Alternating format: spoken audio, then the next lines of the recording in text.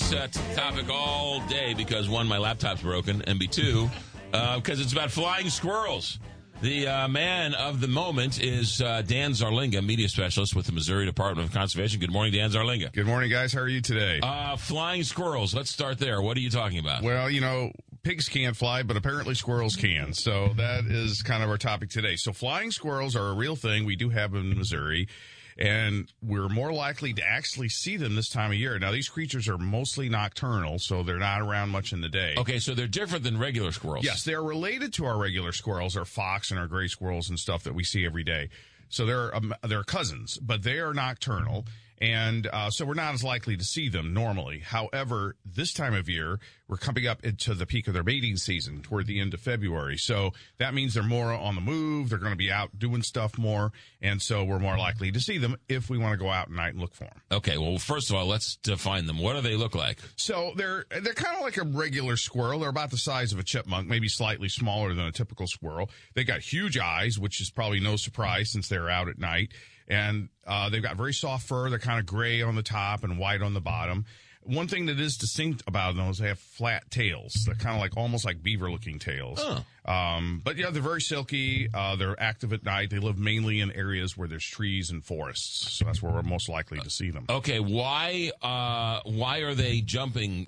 Where are they jumping? Why are they jumping this time of year? What's going on? Yeah, so this is the time of the year where they're reaching their peak of mating season. So they're going to be out looking for mates and more active in that regard. So that's why we're more likely to see them right now. And so because they've got increased activity, if you go out at night, you might catch a glimpse of these guys. And after they get done mating, then the female will have 4 to 6 babies come spring.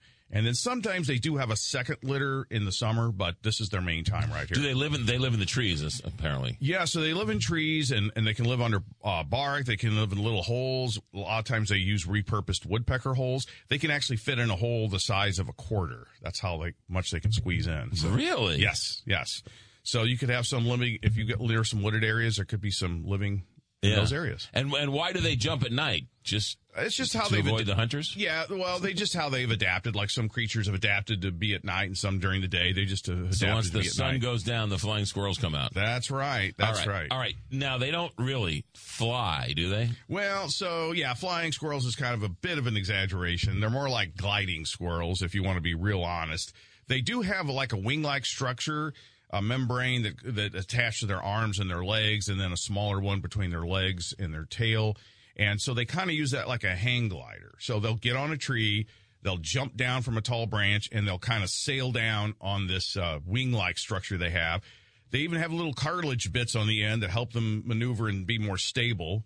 And then they just kind of land on the ground or on the base of another tree, and then they climb up and do it again. Sort of like those squirrel suits you see those humans jump off from cliffs and stuff. Yes, I guess they got the idea from the squirrels. But, yeah, so they do that. They can go about 150 feet this way and about 20 miles an hour. So that's kind of what they're... So they can fly 150 feet? Yes, glide down 150 feet. Right. And then they wiggle their bodies and their tails to help them maneuver and stay stable. And they can even, with their tails, they can do a 180-degree flip if necessary. Do they land? I mean, how do they break their fall?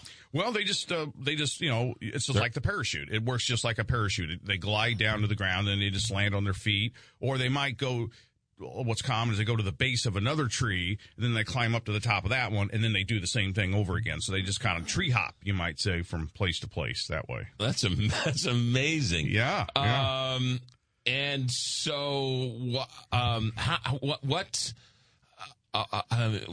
the chances of us seeing them now? I mean, how pervasive are they? Well, they're actually not that uncommon. Again, got to go to sort of a wooded area with some trees. Yeah. Got to go out at night and look for them. Now, what some people can do too, if they live near some trees, is they can put out some bird feeders, like suet feeders and bird houses. That might also attract them too, because they have a pretty wide diet. They'll eat, like most squirrels, they'll eat, fruit, berries, bark, nuts, all those kinds of things. But what is a little unique about them is they also eat insects like beetles and mosquitoes and things like that too. Yeah. So are they, if you come across them, are they cute and furry like a squirrel, or are they gnarly like rats? No, they're kind of cute. Okay, I would say they're overall pretty cute looking. Yeah, but I would say squirrels. Look for the flat tail, because that's the dead giveaway. Yeah, so they're a little bit smaller than a typical squirrel, and they got really huge eyes because, again, they're adapted to moving around at night, and they got those kind of almost like I said, a beaver-like tail. Yeah. Yeah. They eat nuts, berries,